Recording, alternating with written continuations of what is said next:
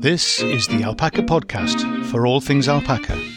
If you're an owner, a soon-to-be owner, a want-to-be owner, or are just alpaca mad or love the fleece, welcome to the Alpaca Tribe. I'm Steve Hetherington.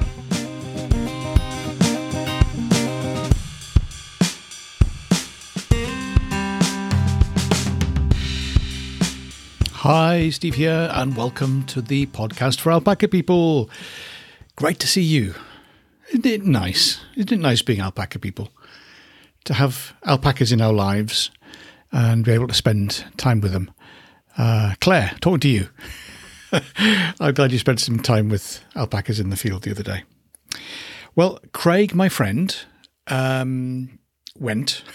And as we said last week, as he left, he took the weather with him. He took the good weather. The sun disappeared and the rain came, and it's kind of moving into some other season.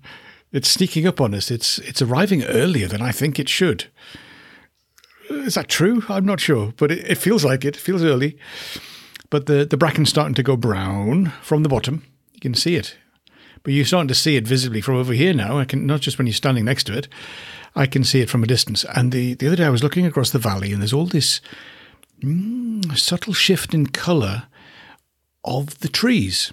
Now, we've had a few windy days, and the little leaves that got a bit scorched back in June, I guess it's them. Anyway, they're dropping, and it's kind of early. But I think it may just be more than what happened back in June that's responsible. I think it might be the start of something a bit earlier. So that's just how it is. And it's been a funny year. Wild weather everywhere. Wildfires, wild wind and rain. And heavy weather in California that they haven't had for, 84 years? Goodness me. So it's what's there. We've got these things to negotiate, navigate, to work through, to walk through, and to get through to the other side as best we can. So that's what we've been doing. And when I walk down to the girls, when I walk down from the house, I'm not sure whether they hear the sound of the back door. I think they do, I think they hear the sound of the back door and they're ready for my appearance. Or is it my movement on the horizon or near the horizon that catches their eye? Anyway, they don't miss a thing. So I step over the fence and I start down the path towards them, and they're, he's coming. And I'm watched. As I start moving through the field, I am watched. They don't miss a thing. And it's not just them, of course, it's other things as well. And the geese keeping an eye on me and watching where I am. Occasionally they're in the field and they thought, we need to move now. Move, come on, everybody. And so they head off for the gate. And actually it starts before, when I open the curtains in the morning, the alpacas don't miss that. I guess some of them might do, but there are some that always seem to notice when I open the curtains in the morning. Oh, they could tell stories, couldn't they? So they're watching, they're noticing. So I'm heading down there, and I don't know about you. I like to be noticed by the alpacas. Is that strange? I like to be acknowledged, even if it's just a little head tip up, and he's coming. Food's on its way. I know. They have a focus on me because they think I'm wonderful because I bring the food. But it is more than that, surely. Surely it's more than that. I'm sure they know my finer qualities, my abilities beyond food carrying. I'd like to think so. Sometimes wonder. Oh, dear. The other day I came down and...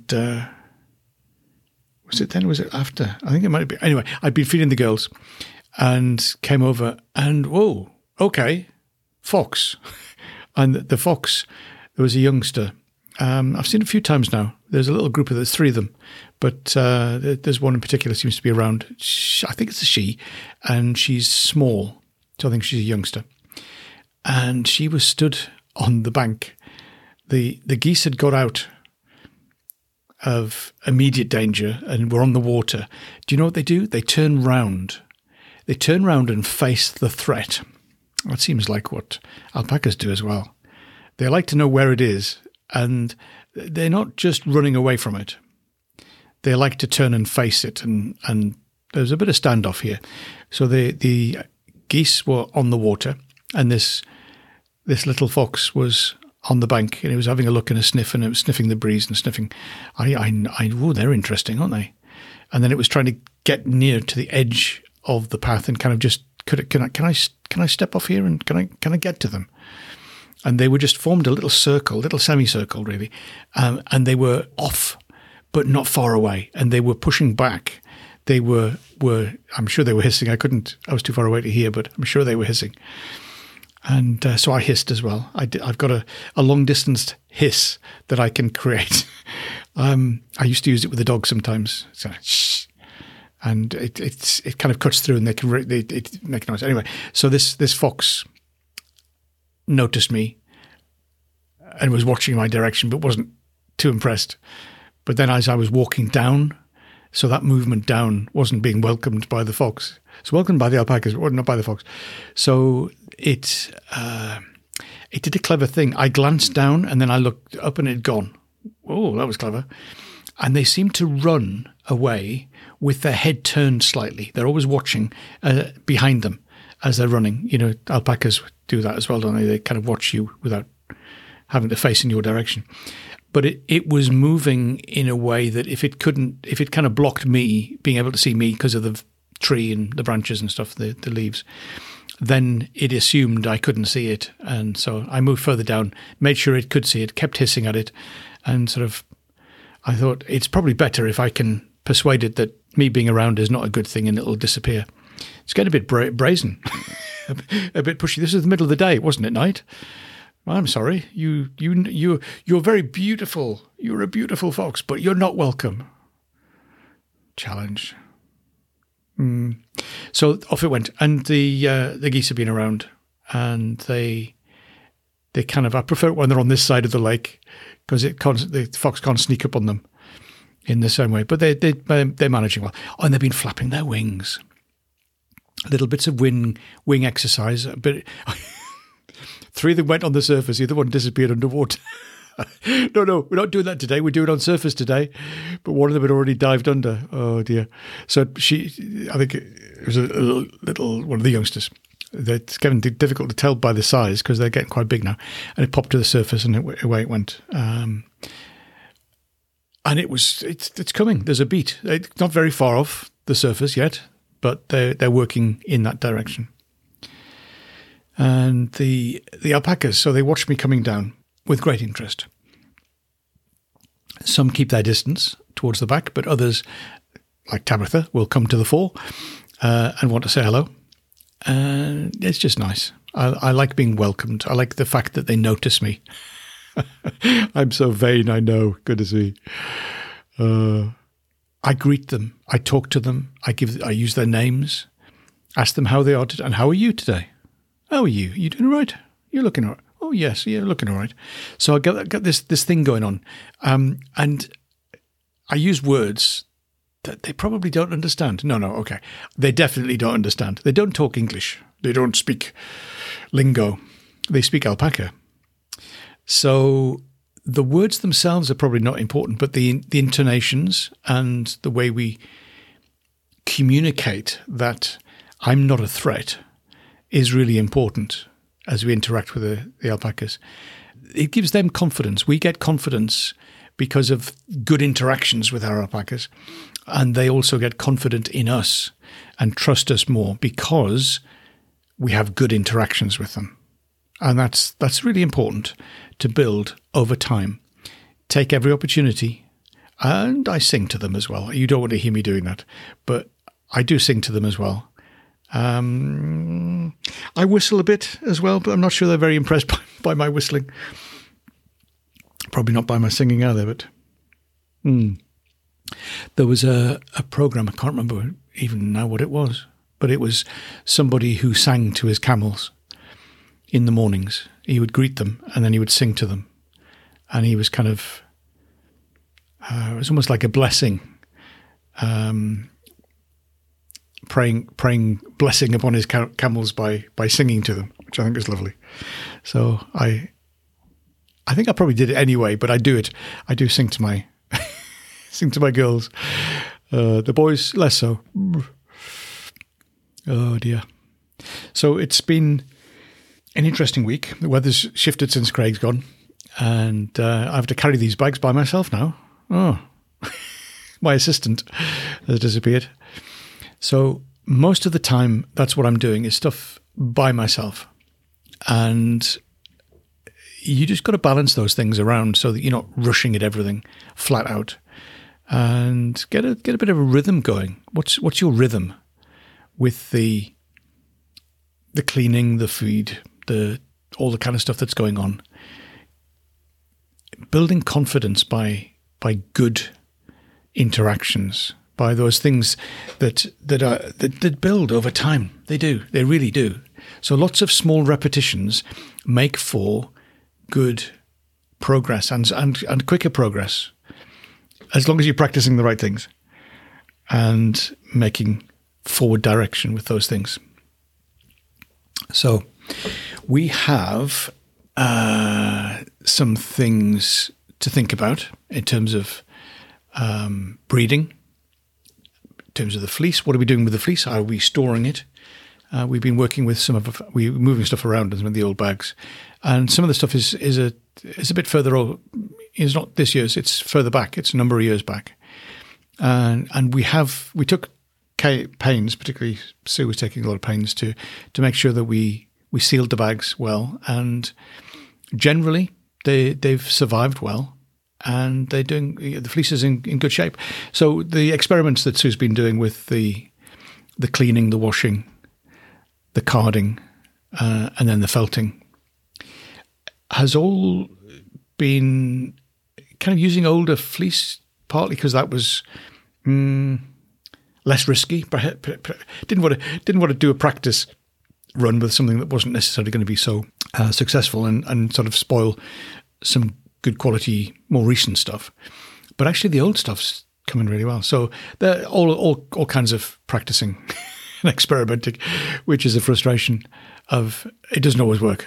There's a lot of effort goes in. It's amazing when you're developing stuff, when you're trying to get the things to become a routine and a repeatable pattern and practice for how you manage and handle all of the fleece. So what are you doing with your fleece? Does it just sit in the corner? It's good to carefully pack it away and stuff, but also it's good to make use of it. But if you haven't got very much, it can be more difficult. So why don't just a thought here, why don't you have a go doing some wet felting? And it's just an experiment, okay? You don't have to show it to anybody. You don't have to give it to anybody. You don't have to sell it to anybody. It's just a thought to try an experiment with some of the fibre and just see how it works wet felting it. You could have a go at needle felting as well, but relatively small outlay in terms of the equipment needed, just a few needles or some soap and water. That's easy for the wet felting. Just to experience it, really.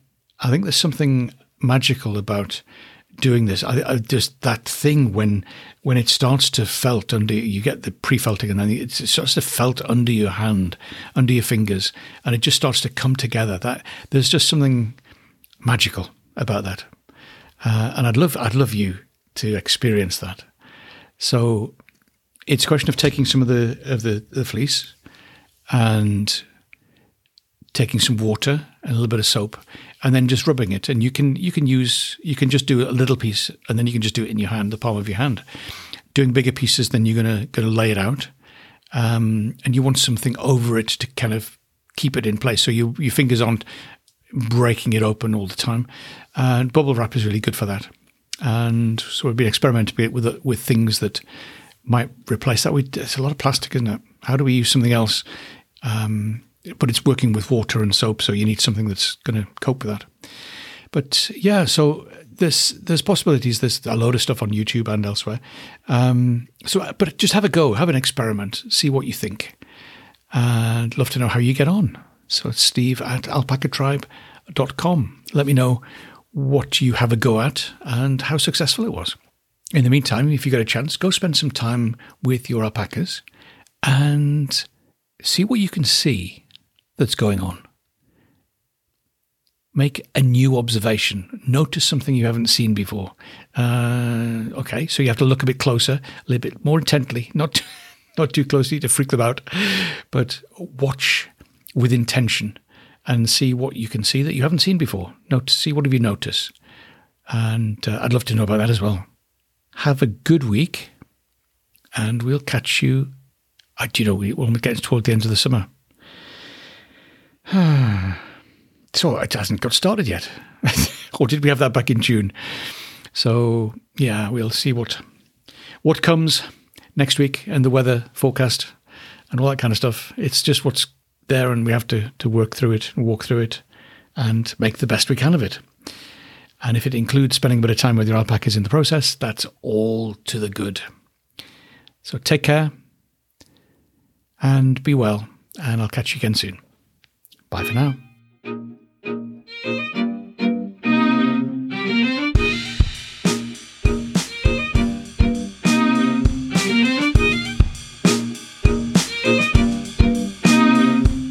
This is the Alpaca Tribe, and I'm Steve Hetherington.